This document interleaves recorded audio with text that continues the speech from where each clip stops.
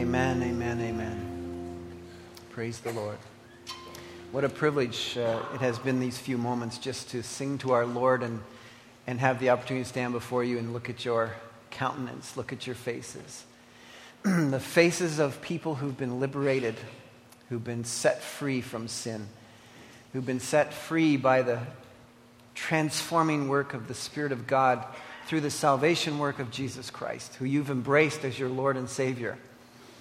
And it has been good. It has been good to have Pastor Steve lead us in these songs of redemption, of salvation, to rehearse together and to sing and to lift up our voices and thank our God. This is truly a celebration of our salvation this morning.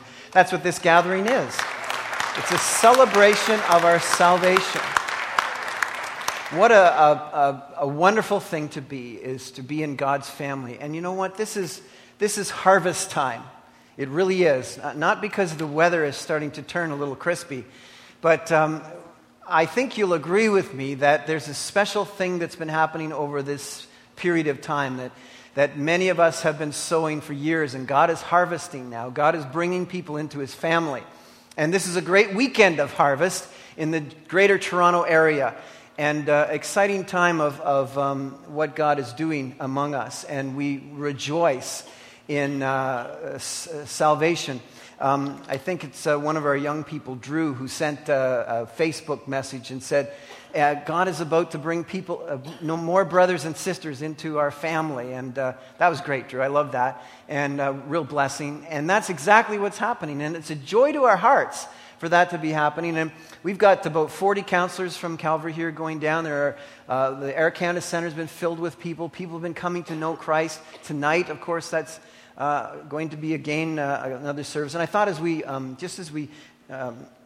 before we look into God's Word, and I want to call out to God in prayer for tonight, and in particular, if you're a part of the counseling team here at Calvary, we are really excited about what you're doing, and we know you've been Friday night, Saturday night, and tonight, busy nights, and we thought it would be important if we could just commit you to prayer tonight for this very important, again, conclusion night. So if you're a counselor with us or a counseling supervisor or whatever, please stand and let's bow our heads and pray, and we'll remember you in prayer as we do that as well. Let's pause for prayer. Father, we do rejoice in our salvation this morning. We just say hallelujah. Praise the Lord for what you've done for us, how you've reached into our lives and taken us from the slave market of being slaves to sin, having to sin, and rescued us and redeeming us by the cost of the blood of Jesus Christ, ransoming us from the darkness, the kingdom of darkness, and bringing us into your marvelous kingdom of light, to know you personally, to have a relationship with you, to know that you live in our lives, to know that you love us with eternal love. And Lord God, I pray for those who are standing in our midst this morning, who are representing our counselors and all the counselors that are there, who have this great opportunity to face take people on that journey from a lost person to a person who has surrendered their lives to Jesus Christ. There is no greater call in all the world than to have that moment to be reaching someone who you have brought to yourself, and then to help them to pray and call on you for repentance. Oh God, we thank you, and we pray that many will come tonight. We pray that this region will be shaken, that revival will come, Lord. We pray that this harvest time will truly change the landscape, the look and the feel of the GTA, and that it will move out through this country, oh God. We know that Toronto and the surrounding region, for the most part, has turned its back on you. This is a dark place.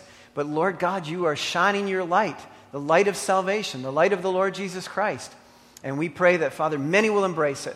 So God, give energy and courage to our counselors. They're tired, but Lord, may they have the strength of the Holy Spirit to not only be energized, but to feel energized next week as well.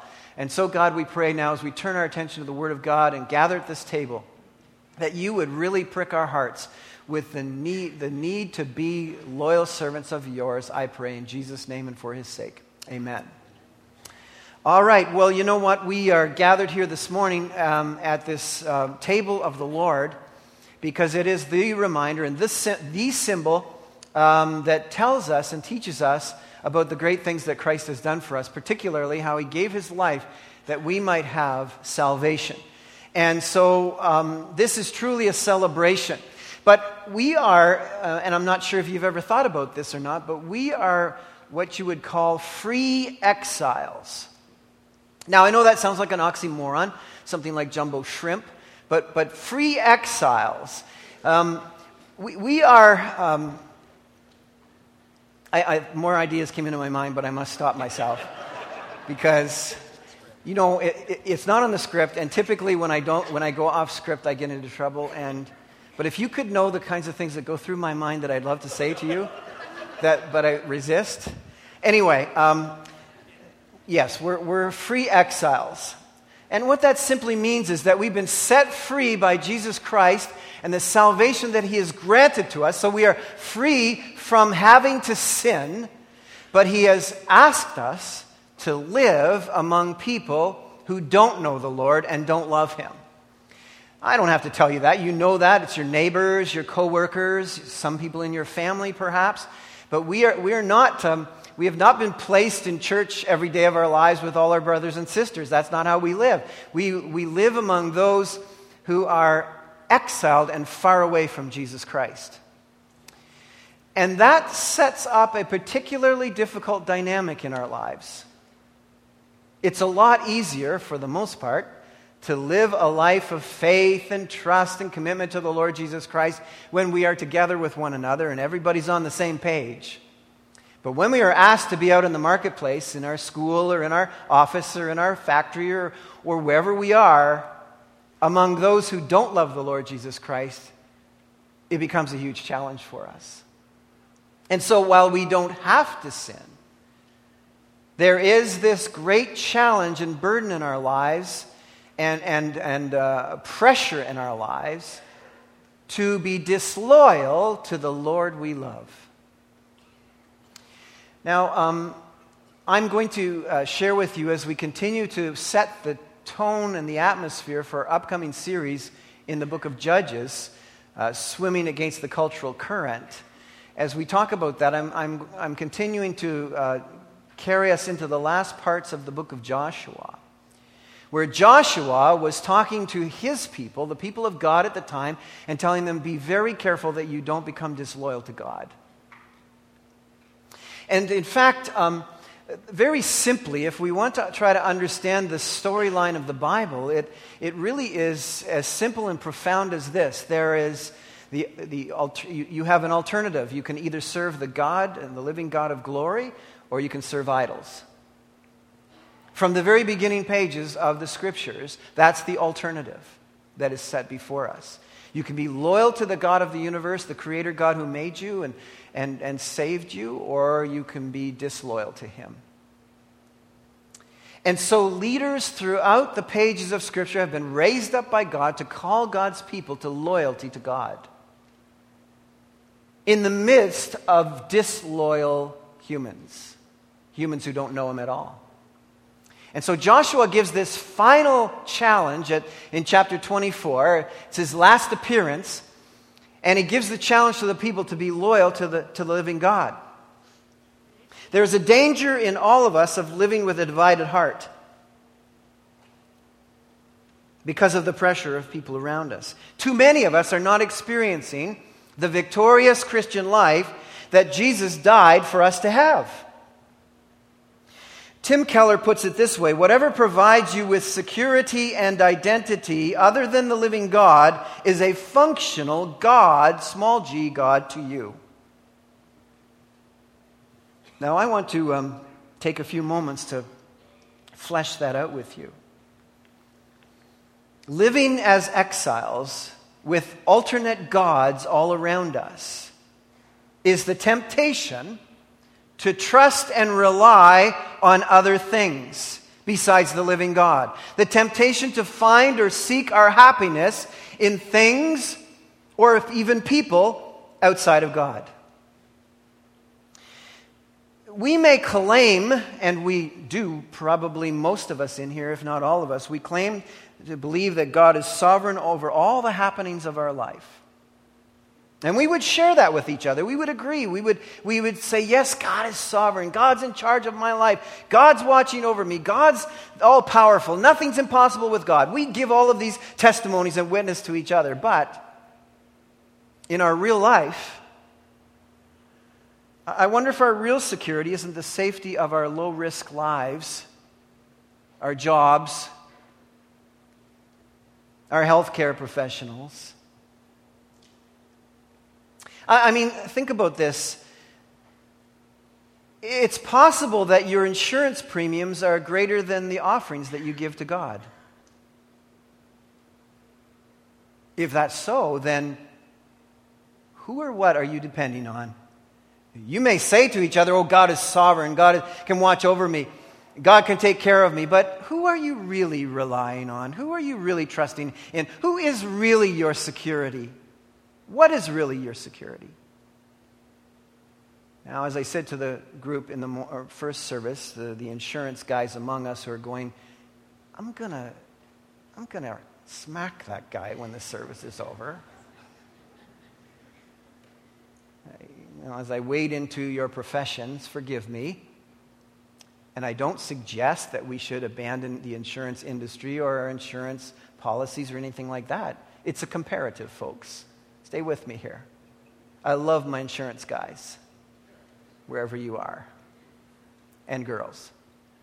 No, it is this.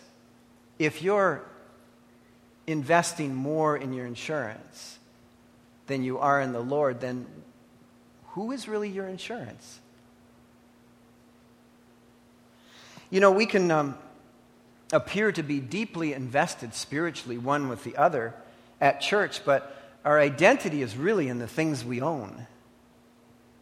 That's what we talk about with each other. Well, I have this, or I'm getting that, or I'm going to have that, or I'm getting that promotion. Jesus talked much about that. Treasures here on earth, where your heart is. We may pay lip service agreement to biblical morality, but the statistics of Christian singles, their sexual practices, is anything but biblically moral. It's whenever, whatever, however. We may claim that Jesus is our joy, but when other things or people disappear, our joy goes with them. So, is Jesus really our joy?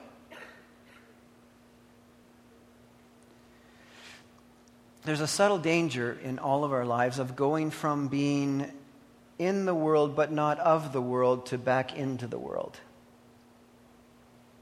And we have to call each other on it. We have to continually stand before one another, and the Word of God continues to challenge us. We are given to sectioning our lives into compartments. Oh, this is my Bible and moral department. This is my ethic department. This is my business department. This is my pleasure department. This is my joy department. And we produce functional gods for each of those different departments.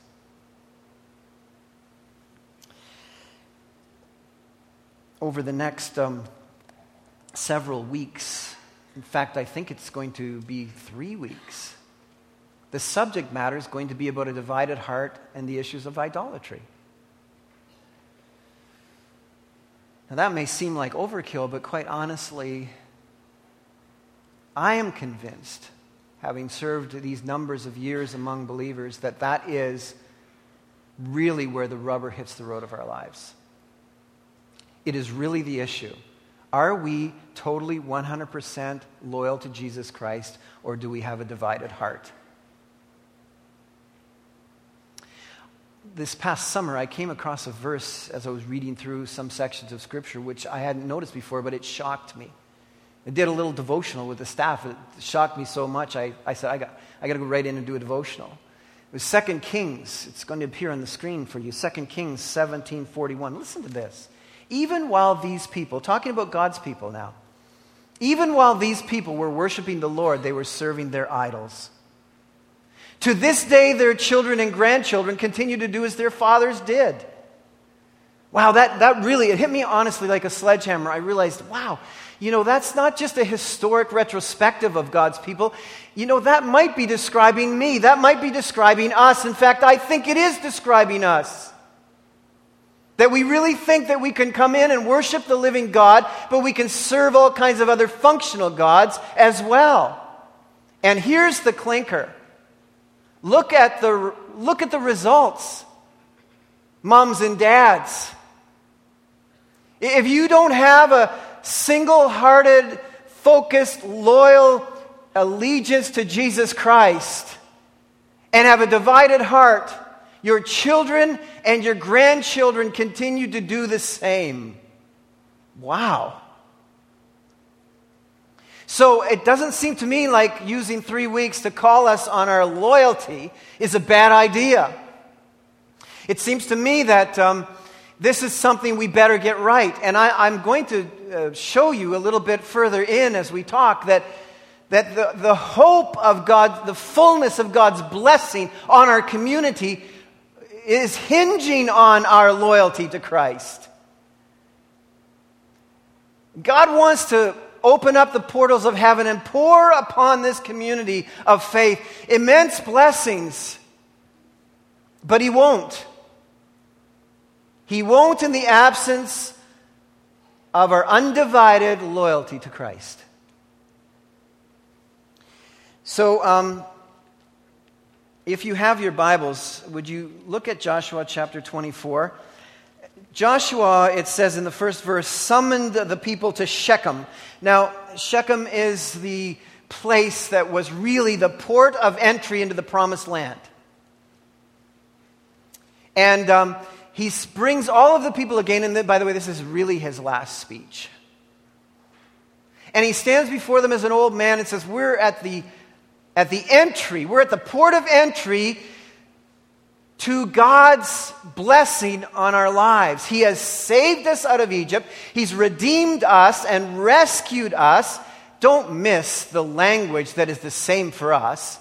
He has rescued us and brought us to this place, and we are now at the very port of entry to moving into the spiritual blessings of God and the fullness of His blessings, the place that flows with milk and honey, where the fruit has to be carried by 2 men. It's so immense. And Joshua stands before them and says there's certain things that are absolutely necessary. In fact, there's one thing that's absolutely necessary. Be loyal to God. Do not surrender your loyalty to the other gods, to the gods of your forefathers that you've been rescued from.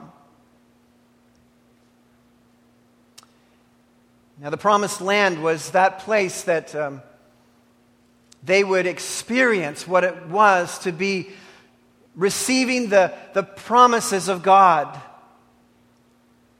We stand this morning symbolically at the port of entry into the blessings of God on the basis of our salvation. We stand symbolically at Calvary. That's where we are this morning. We are at the communion table of the Lord, the commemoration of the death of Christ on our behalf. We are at the port of entry to the great blessings of Jesus Christ because of our salvation. The message is no different to us. The enjoyment of the fullness of those blessings in the victorious Christian life depend upon our loyalty, our undivided heart to Jesus Christ, our passion for Him alone.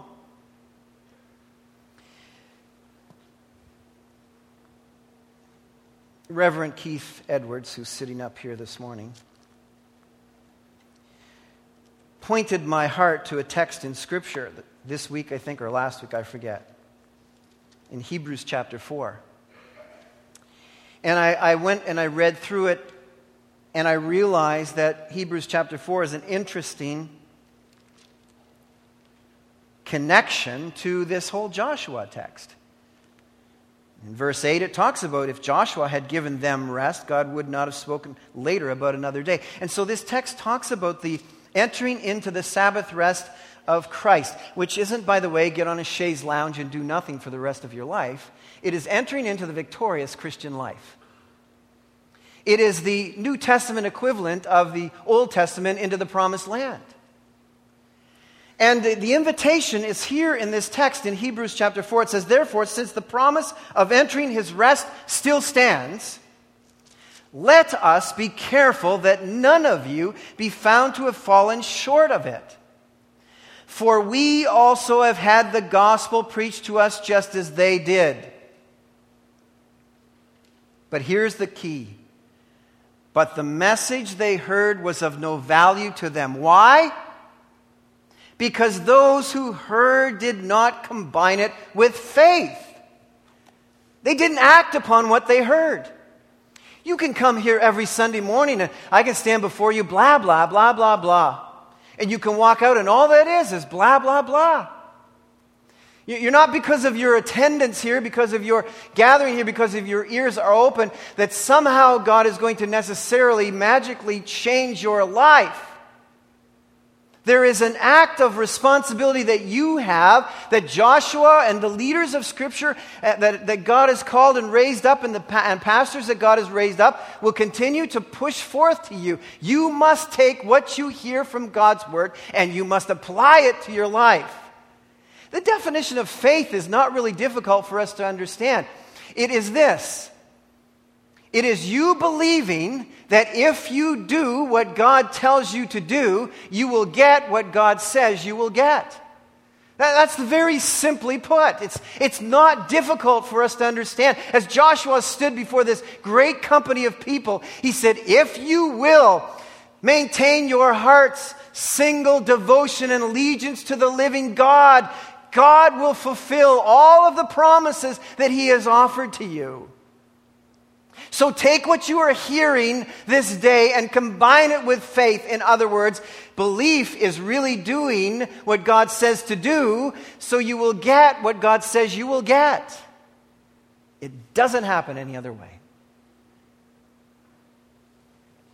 And so Joshua stands before them and he calls to them in Joshua chapter 24, and he says to them, it is time to pick a side and really stick to it.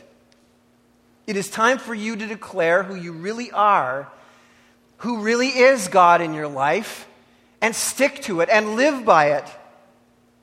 And I would say that, as we start this new term of ministry together, and it's so exciting to have you back, and we're gathered back, and we're ready for this exciting term, and we're enthusiastic, and we're with great anticipation of what God will do. God is doing great things. What is He going to do? It is imperative for us to be hungry for the fullness of the blessings of God. It is imperative for us to say, listen, it is time for us as a church family to really get serious about our individual spiritual lives and to say, I want to be fully loyal to Jesus Christ. I personally, Lord God, cause my heart to be fully sold out to you. And so Joshua stands before them and he says to them that God is calling you to this. And he gives them instructions in verse 14 and following. Now, he says, fear the Lord and serve Him with all faithfulness. Or the word there, all, is total faithfulness. In fact, he says, choose to fear the Lord. Choose to fear the Lord and serve Him with total faithfulness. Throw away the gods your forefathers worshiped beyond the river in Egypt and serve the Lord. Look how many times there's serve here. Serve the Lord. But if serving the Lord seems undesirable to you, then choose for yourselves this day whom you will serve, whether the gods your forefathers served beyond the river or the gods of the Amorites in whose land you are living. But as for me and my household, we will serve the Lord. Dads, that's your verse for your family. Men here in this congregation, take and embrace that verse and make it yours and own it and call your family into a service with God. As for me and my house, we will serve the Lord. Then the people answered, far be it from us to forsake the Lord to serve other gods. It was the Lord our God Himself who brought us and our fathers up out of Egypt from that land of slavery and performed those great signs before our eyes. He protected us on our entire journey and among all the nations through which we traveled. And the Lord drove out before us all the nations, including the Amorites who lived in the land. We too will serve the Lord because He's our God.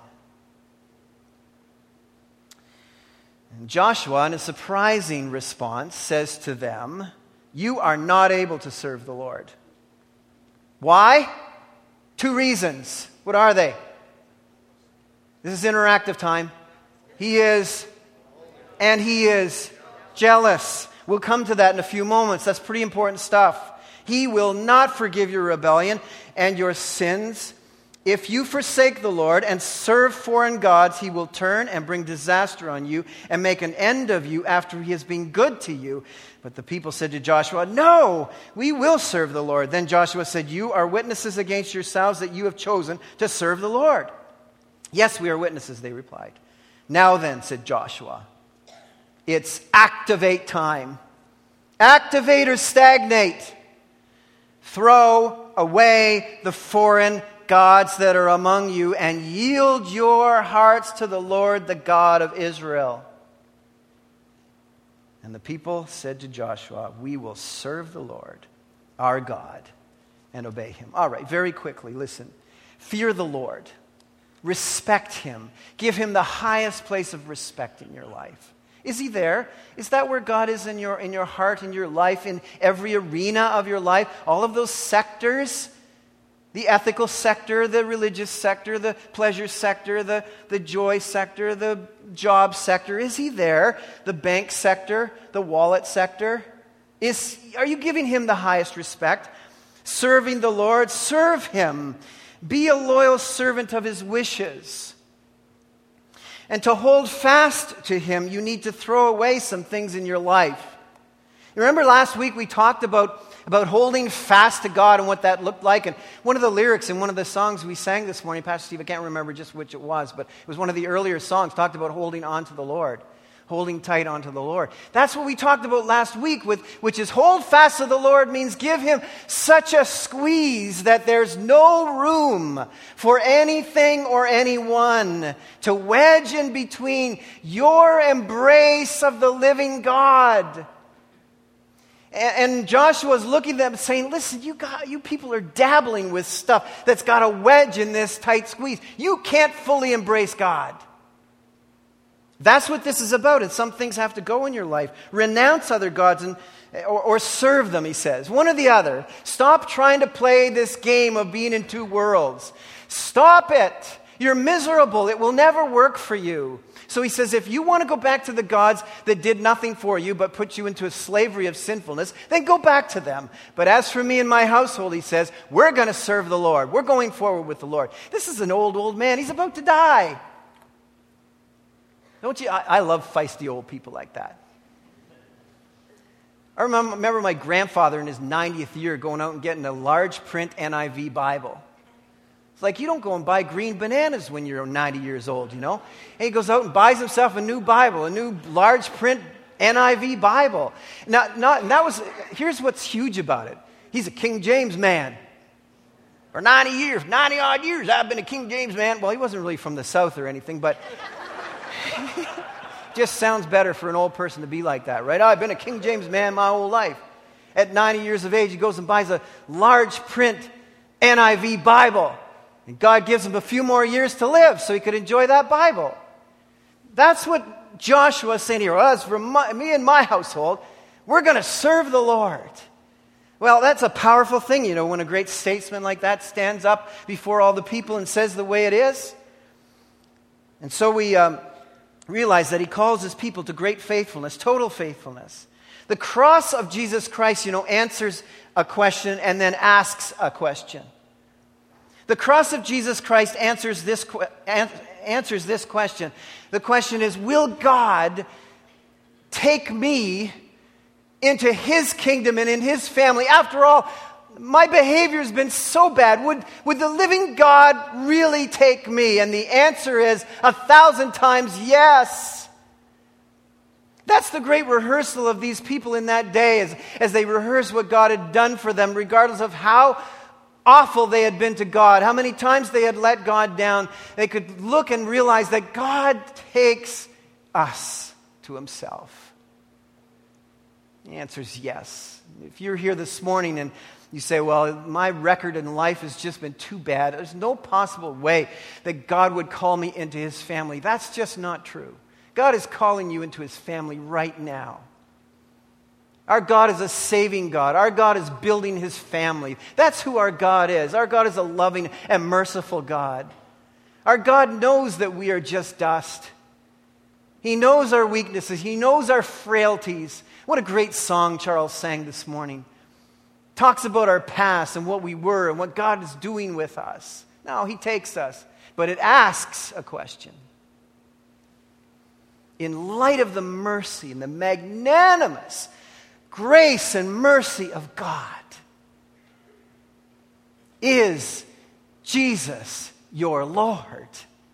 In light of all that he's done for you to rescue you out of the slave market of darkness and bring you into the marvelous kingdom of his light, as you stand in this symbolic port of entry into the victorious life of Christ, is Jesus your Lord or not?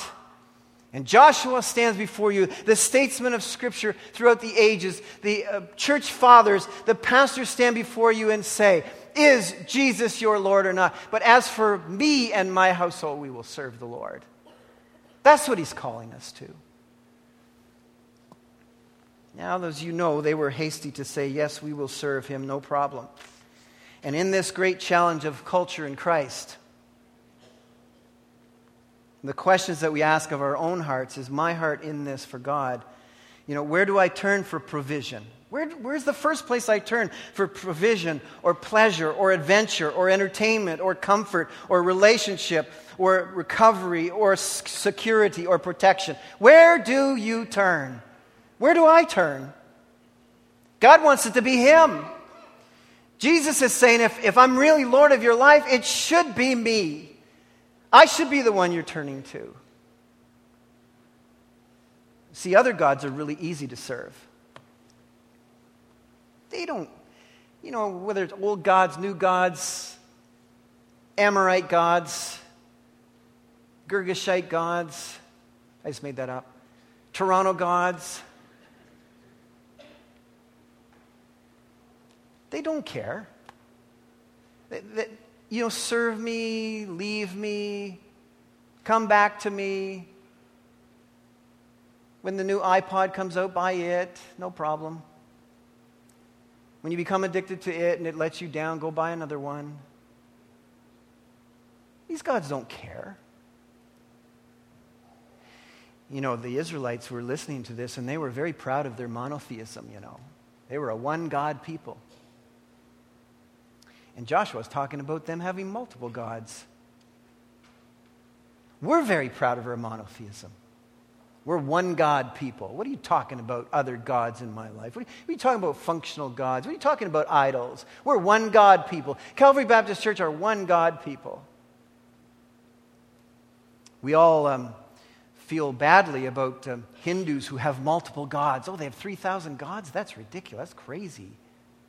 How can you serve 3,000 gods? There's not 3,000 gods. There's only one God. And we talk about that to each other. And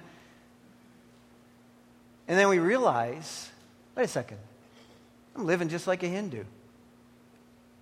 I've got my one foot in God, the God of Jehovah God, the God of Abraham, Isaac, and Jacob, the living God. And I got my other feet in a bunch of other gods in my life. This is a call to loyalty. And he says you can't be loyal. You don't realize that while it might be easy to serve other gods, it's very difficult to serve Jesus. It's not easy to serve Jesus. That's what Joshua is saying here. Maybe somebody sold you a really easy kind of thing, like, well, just come forward and pray a prayer and everything will be fine and you'll go to heaven. That's not Christianity. Our God's a holy God and a jealous God. The deal about really being part of God's family is loyalty to that God, Jesus Christ. In his holiness, he is intolerant. He's one of a kind. He has expectations. Isaiah the prophet found that out in Isaiah chapter 6 when he realized, man, when you come into an encounter with the holy God, you realize how sinful you are. He calls our sin what it is. He calls us to account. He's a holy God. In 1 Samuel chapter 4, you'll read an account there where Phinehas and Hophni, the wicked sons of Eli the priest, thought that they could play two worlds. They thought that they could serve the living God, and they thought that they could do whatever they want with their lives. They were completely immoral, taking advantage of all the women. And so Israel goes to battle. And of course, normally God fights for Israel. God fights for his people. Israel goes out to battle with the Philistines. And you know what happened in that text? It says that the Israelites were losing the battle. So Hophni and Phinehas think, well, you know what? We'll just drag the Ark of the Covenant into the battle site. We'll just drag God along and plant him in the middle of the battle. And God will be fine with it. He always has to show up and help us. So they drag the Ark of the Covenant into the battle. And you know what happens? They lose. Oh yeah, the Israelites lost the battle bad. Not only that, the Ark of the Covenant, which represented the presence of God, was taken by the Philistines. You can't live a life of duplicity. You can't think that you can live life of sinfulness and drag your Bible out once a week or drag your body into church once a week and think that God's going to fight for you. It's not going to work that way. He offers his blessing to those who are sold out to him. He's a jealous God. He's not going to share us with anybody. He's got to share us with other things. It demotes him. It demotes his glory when we have other gods before him. Think about the picture this way. When we rely on other things for provision than God. It's like a dad who has a kid who comes to them and says, hey, Dad, you know what? I've decided to depend and depend upon all my provision on the thief kid who lives across the street. I'm no longer going to depend on you for provision. It's like, you're not good enough for me. I'm going to that thief kid across the street. It's like, what? After all that I've done for you, how I've looked after you, how I continue to look after you, you're going to go and rely on that thief kid across the street to look after you? Now take that and multiply that by infinity, and you'll realize how unimaginably insulting it is to God for us to rely on other things besides him.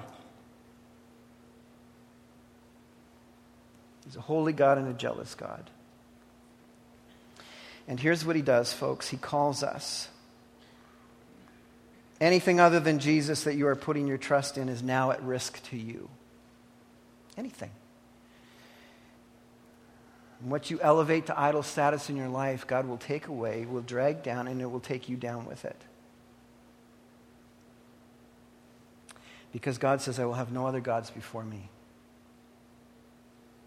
So let me just wrap it up as we make our renewed commitment to the Lord here at the table. Whatever prevents you from total open-handed and open-hearted devotion and availability to do whatever God wants you to do, whenever, however, wherever, has got to be thrown away.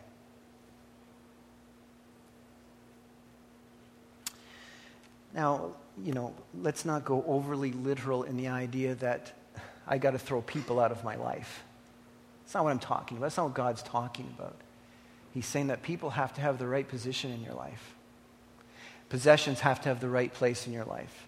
Your job, which you should go to tomorrow, has to have the right place in your life.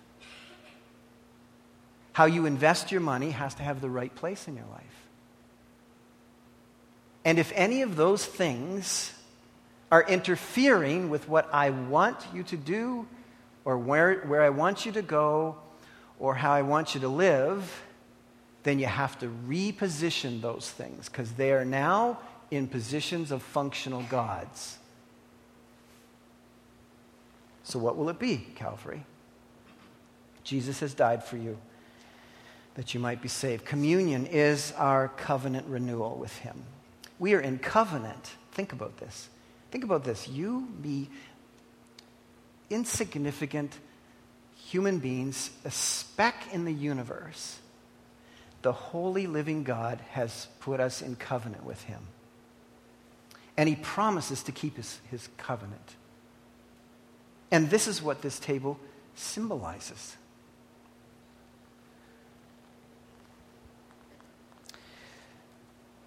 So the people of that day said, sort of a reminder of the old gospel song, we're going with Jesus all the way. I hope that's what your heart tells you is a message for you. Our Father and our God, I pray this morning as we have encountered your word to us, I pray, Lord, as we now are drawn to the table of the Lord, symbolic of that port of entry, our salvation by faith in Christ Jesus alone, and then the victorious life you offer to us through loyalty to you alone. Jesus as Lord. Jesus as Savior shed his blood on the cross to die for me. Jesus now as Lord is worthy and rightfully worthy of my worship, my life, the fullness of my heart. Lord, we give it to you this morning. May this communion time now be our commitment to loyalty, I pray, oh God. Amen. And my heart's desire is that me and you would say we're going with Jesus all the way. Father, we thank you for this morning. We thank you for this opportunity to assemble. We praise you. We ask, Lord, that you might bless the day that's before us with a great harvest. And a harvest in our hearts, Lord, of loyalty to you. Oh, Jesus, we pray. Amen. Amen.